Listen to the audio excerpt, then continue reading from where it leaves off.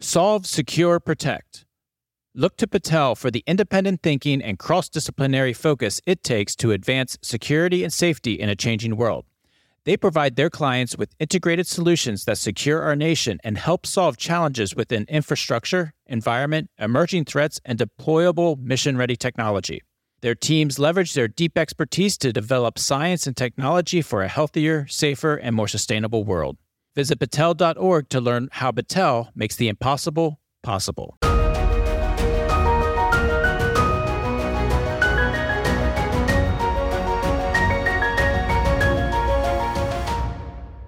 Welcome to From the Crow's Nest, a podcast on electromagnetic spectrum operations, or EMSO. I'm your host, Ken Miller, Director of Advocacy and Outreach for the Association of Old Crows. Thanks for listening.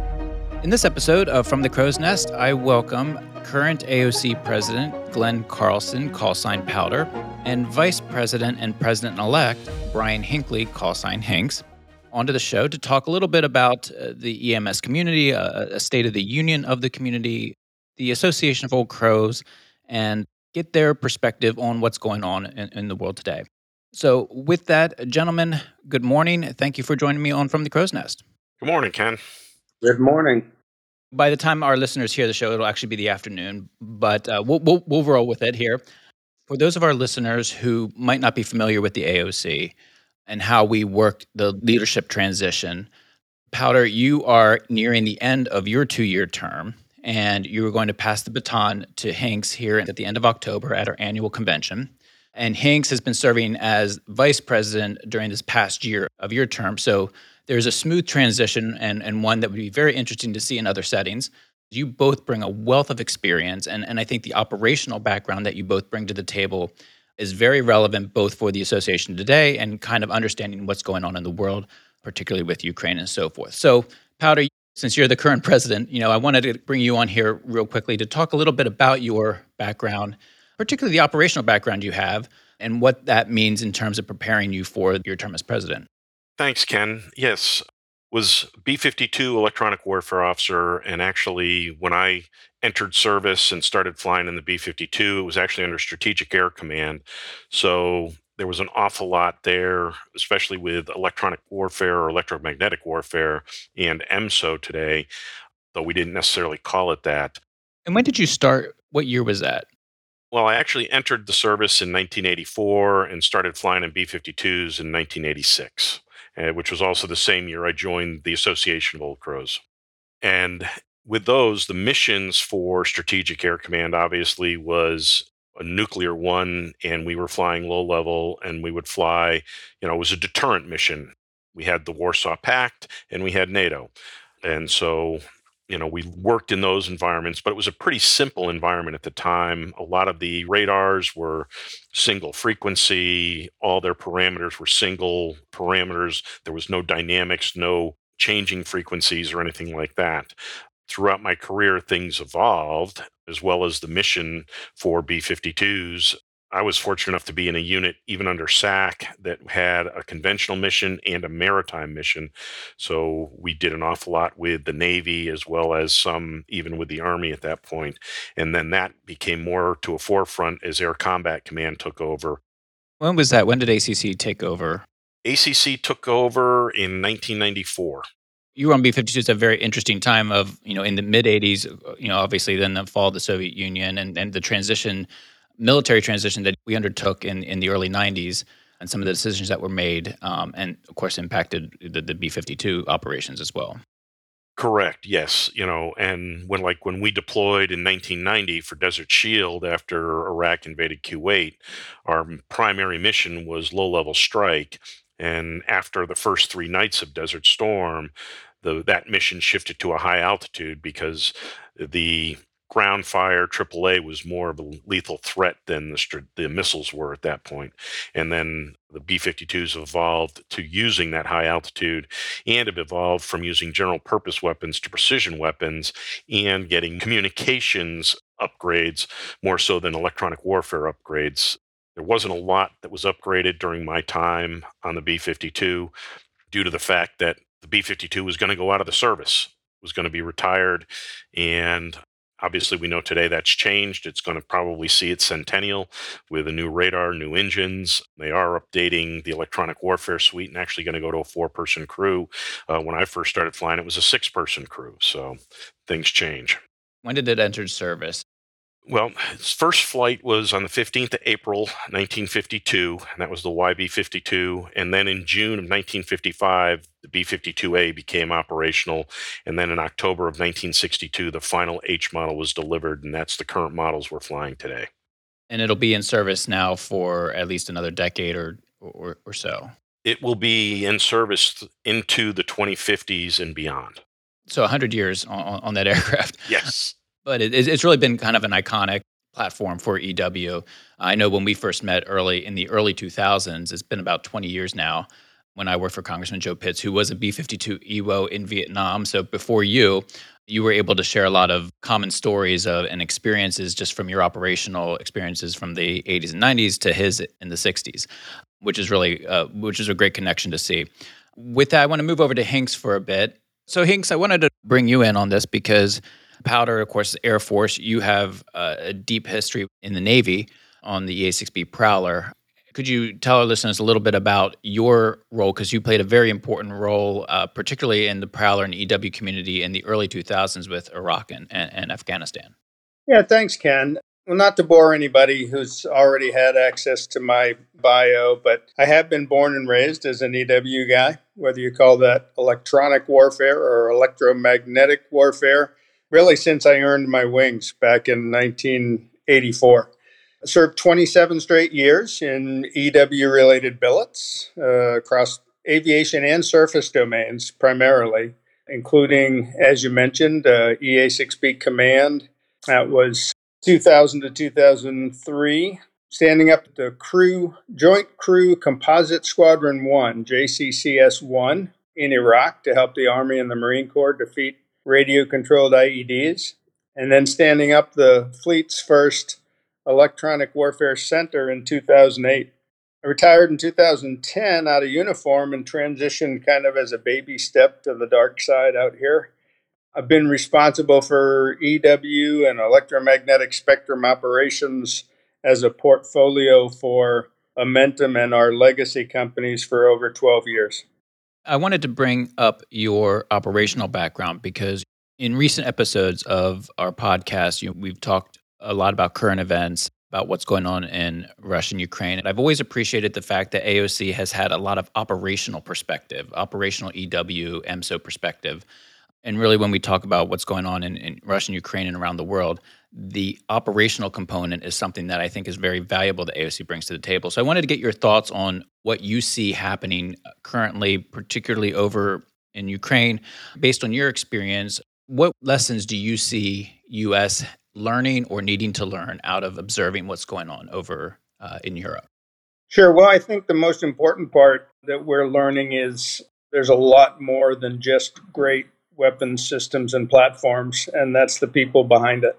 So in addition to our OODA loop, right, observe, orient, decide, and act, we have a requirements process that is challenged to be able to sustain or even in some cases regain our capability advantage. I think where we really rely on our people as our greatest asset, it appears over in Ukraine that some of the Russian systems and platforms, the capability is there, but the training that goes behind it, the people that go behind it, the morale, the motivation, the understanding of how critical they truly are seems to be lacking. So as we go into new systems, our current capability and future capabilities, it's very, very important for us in industry as well as in defense to be able to say, let's focus on our people and let's make that, a really important part, a key performance parameter, if you will, of future systems. Powder? One is that, I know I come from the era where you wanted air dominance, and we talk about EMS dominance. You need to be able to have superiority or dominance in certain areas. There is no way that any one service, country, or even, in conflict can have dominance over the entire spectrum at the time. So you need to be able to operate in those regions that you are equipped to and operate in those freely without interference. And that's a challenge because obviously our adversaries and potential adversaries know where we want to operate.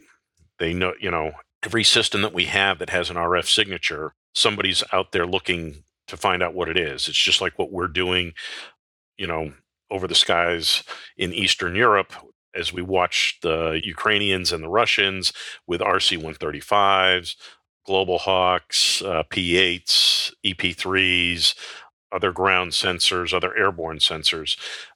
Sensing is one of the key pieces to be able to determine what that environment is and then determining how we want to operate in it and where we can operate and where it's best to operate.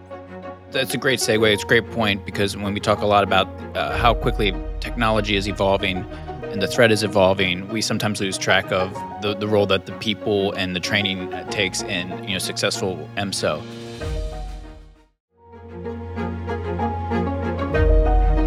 Hello, everyone. I want to thank Battelle for the continued support for our From the Crow's Nest podcast. Now, if you listen regularly to our show, you'll know about their exciting Ravenstar technology. So I wanted to spend a couple minutes sharing with you about the team behind the program and the talent they want to attract to Battelle. To help me with this, I welcome Mark Rudink, Senior Director of Product Development. Thanks for joining me, Mark. It's great to have you on the show. I'm happy to be here, Ken.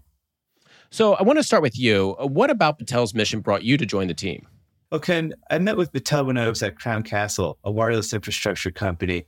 And one of the leaders provided me with an overview of the diverse activities at Battelle, including armored vehicles, PFAS mitigation, carbon capture, and of course, advanced wireless systems. Layer the mission of building schools and STEM education, and I was sold. The weekly management updates that describe the impactful work that Battelle continues to do across healthcare and other verticals reinforce that it made the right decision. So with your background and experience at Battelle, what are some of the things you're looking for specifically in team members when it comes to working on programs like Ravenstar? Well, I've spent about 30 years in the wireless industry, from startups to wireless carriers and Fortune 500 companies. And the high-level attributes that I look for in potential team members include curiosity, out-of-the-box thinking, and collaboration. Battelle does innovative work across multiple disciplines, and we need people to think about the ways to leverage that work for Ravenstar. For example, using metamaterials developed by our materials science division as part of our next generation antenna.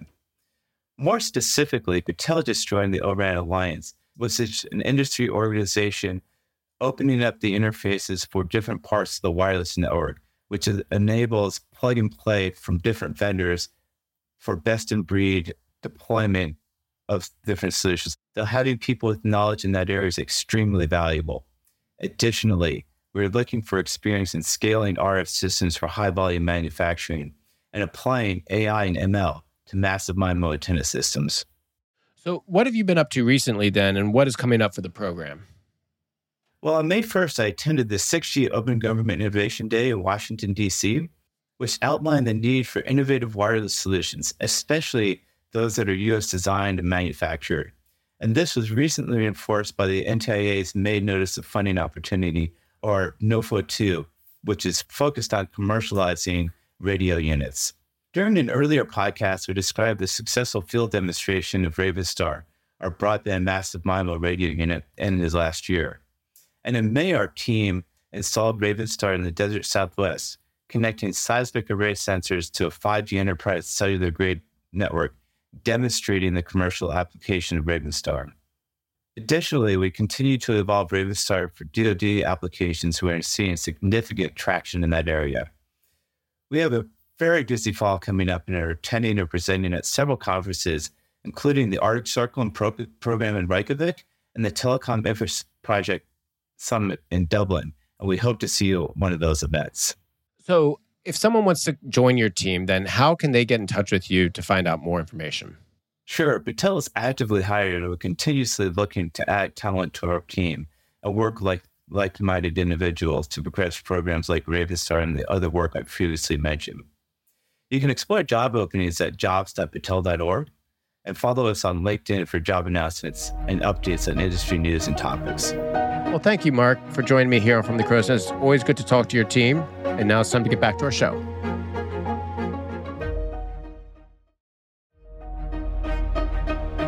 So I wanted to kind of switch gears and talk a little bit about how is AOC addressing this issue of people in the EMSO community?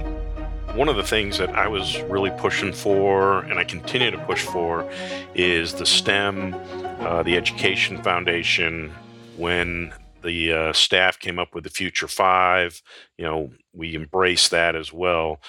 And it's more than just the AOC; it's also industry. And I know, like for myself at BAE, and I know what's going on at all the other companies as well, is we realize that a lot of the expertise that has been around for electronic warfare and EMSO is nearing that retirement age. I'm one of those. So there's a lot of attention to bring in STEM, to bring on new engineers, to engage with the schools, the cyber school, electronic warfare school, and whatnot down in Florida. So trying to focus in on some of those areas and getting more mentors. That was another program that was started and is trying to take hold, getting that moving forward as well. As you take control of the reins, Hanks, what are some of the aspects or programs that you're excited about from an AOC perspective that kind of help with this notion of really bringing in the right people to the EMSO community to navigate some of these future challenges? I think our whole mission statement really, we started off by saying we provide value to our members and to our stakeholders, right? Really, the focus of the AOC is really all about our membership.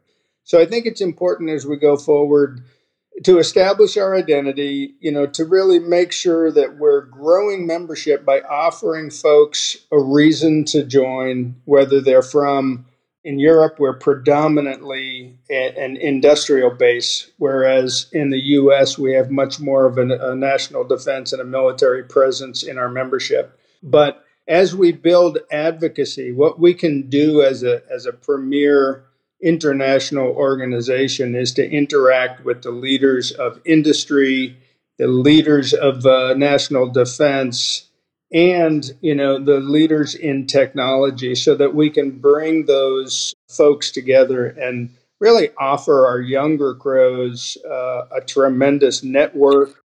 Looking back, kind of a State of the Union over the course of the past 2 years, what are you the most proud of passing on to Hanks in terms of the state of the AOC? And what do you look forward to seeing continue to mature as time passes and AOC continues to grow? I think one of the biggest things is that the AOC continues, like you mentioned, to be vibrant. It's relevant, especially with use of more commercial and civilian assets and capabilities across, whether it's in the military or across the civilian side. The fact that we have started programs and we've been working to grow, especially the Young Crows program. There's been some work done on awards. I can't say enough about the staff and the board. Hanks has actually been the vice president for 2 years because I appointed him as the vice 2 years ago before he was elected as the president-elect. So he developed an excellent 5-year strategy that we're executing, and so that's good continuity there. One of the other things, as an association, and we're financially sound. We've come through COVID stronger than we ever thought we would, and we're actually larger today, even after COVID, than we were going into COVID. So that speaks that, to our relevancy, and that people are looking for information and looking for knowledge and whatnot. More and more in-person events and hybrid events, I think, are going to be critical to the futures to keep that going. So I wanted to just touch on something you said. You talked about a lot of the Young Crow designation. That's an internal designation with the AOC, but there's a couple programs I know that AOC has started over the last few years, and the newest one is called the Future Five. And then there's also efforts to bring young engineers from Pax River up to our convention, and we're hoping to expand that. Could you talk a little bit about this Future 5 program? Because I think that that's an important access point for a lot of young engineers and young operators trying to figure out how to utilize AOC in terms of their professional development. Yeah, with Future 5, basically, we've reached out across industry, across academia, government, and the military to find those folks that are probably going to be those future leaders. And they apply, and there's a board that goes over. This year, we had a number of applicants for that. This is the inaugural year for it. One thing, we actually have the representation of those that won cover most of those bases, between being active duty and overseas to being in industry, just finishing up school and whatnot. I think one of the things that'll be neat to see, hopefully in the future, is that grow is into more of an international piece as well. That's, our international piece is one of those key parts of our organization, and one of those things that we definitely have to make sure we are looking at and not just focusing on the US side. The AOC is undertaking the implementation of a 5-year strategy. The strategy was developed last year under your leadership, Hanks. Can you tell the listeners a little bit about the strategy and why it's going to be important for growing AOC over the next 5 years, but also so that we can better reach our stakeholders across government, industry, military around the world? So, Ken, as you know, you and I actually, with a great team, worked on that 5-year strategy that Powder approved. And I think it's important, in any business to have a strategy, have a 5-year strategy. We will be keeping that updated as we move. But the vision for the AOC remains consistent. We have to identify, everybody in the AOC needs to understand that we are the premier global professional association. And what do? We advocate for them across defense and government, militaries, academia, and it's in our vision. But it all leads toward achieving and sustaining that military advantage in the electromagnetic operating environment. That's key. Our strategy is really built on doing those things that will get us there, bringing together expertise, providing the networking for our folks, and getting to the leadership. We have access, because we are the AOC, to leadership to be able to highlight the criticality of what it is that our members are working on in both military and industry. So I would say, again, that the strategy, as far as growing our membership, building that advocacy, being smart, because we are a business in the end, about diversifying our streams of revenue to keep us a robust organization and really strengthen the organization overall, including our international presence and international programs. So, last question here, posed to both of you, and Powder will go first. What are some of the messages that you would like to take to our stakeholders in government, industry, military here in the U.S. and our partners and allies around the world in terms of what we need to continue to work hard on to advance EMS operations globally? First word that comes to my mind is collaboration, and then communication. And part of communication is actually listening. I've seen it within industry. I've seen it as being the customer, where one or the other will talk, but while they're listening, they're not necessarily really listening. And I think that's key as we see these events, and being open to what's, the Russia-Ukraine is only one piece. Indo-PACOM with China is another piece of where you're seeing an awful lot of the information side being utilized, especially by China. But being able to cross those lines, being open to communication across those academia, industry, government, military, and joining all those parties together to listen, talk with each other, communicate, and define where there's opportunities to collaborate. Again, there's we've switched from where a lot of military technology pushes commercial and civilian technology, where now it's more civilian commercial pushing the military technology. And Hinks, any messages that you want to pass on as you begin your term as president here in a few weeks? Well, I'd say, again, Ken, the number one thing for us is advocacy and highlighting the criticality of EW. Unfortunately, it's often the last to be funded in peacetime and the first to be funded when a crisis happens. People forget about how important it is when everything is going well. And so it does keep me awake at night. The next catastrophic event, maybe a cruise missile into the side of a surface ship or another event, is what's going to take to increase the visibility. And I hope it's not that case. So I think as we look across the globe, it's definitely important. We want to focus. We want to build our international presence for the AOC. We're putting efforts into that. And when you talk about things like EMSO, it really doesn't care what color uniform you're wearing or what country you're in. We all rely on the electromagnetic spectrum as the one and only physical medium that all communication has to flow through. So in the Navy, we combine several ratings, and they all have to, Powder's word, collaborate in order to bring this to success. So I do think I agree with Powder. He's set me up for success myself, stepping into the reins. I very much appreciate that. And I think we'll do a lot of collaboration to bring somewhat stovepiped defense service members and from different career paths to bring them all together to kind of work this problem together. That is all the time that we have for today's episode. Powder and Hinks, I want to thank you for taking time out of your busy schedules to join me here on From the Crow's Nest, and look forward to continuing talking with you here in the future. Thanks, Ken. Thank you, Ken.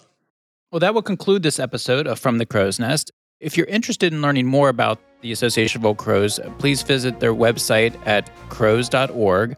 And as you've heard mentioned, their annual convention, AOC 2022, is just around the corner at the end of October, and you can learn more and register at 59.crows.org. Also, don't forget to review, share, and subscribe to this podcast. We always enjoy hearing from our listeners. You can visit the AOC page on LinkedIn or our Twitter account to submit questions and topics for future conversation. And of course, feel free to share your thoughts and recommendations on the podcast. Thank you for listening.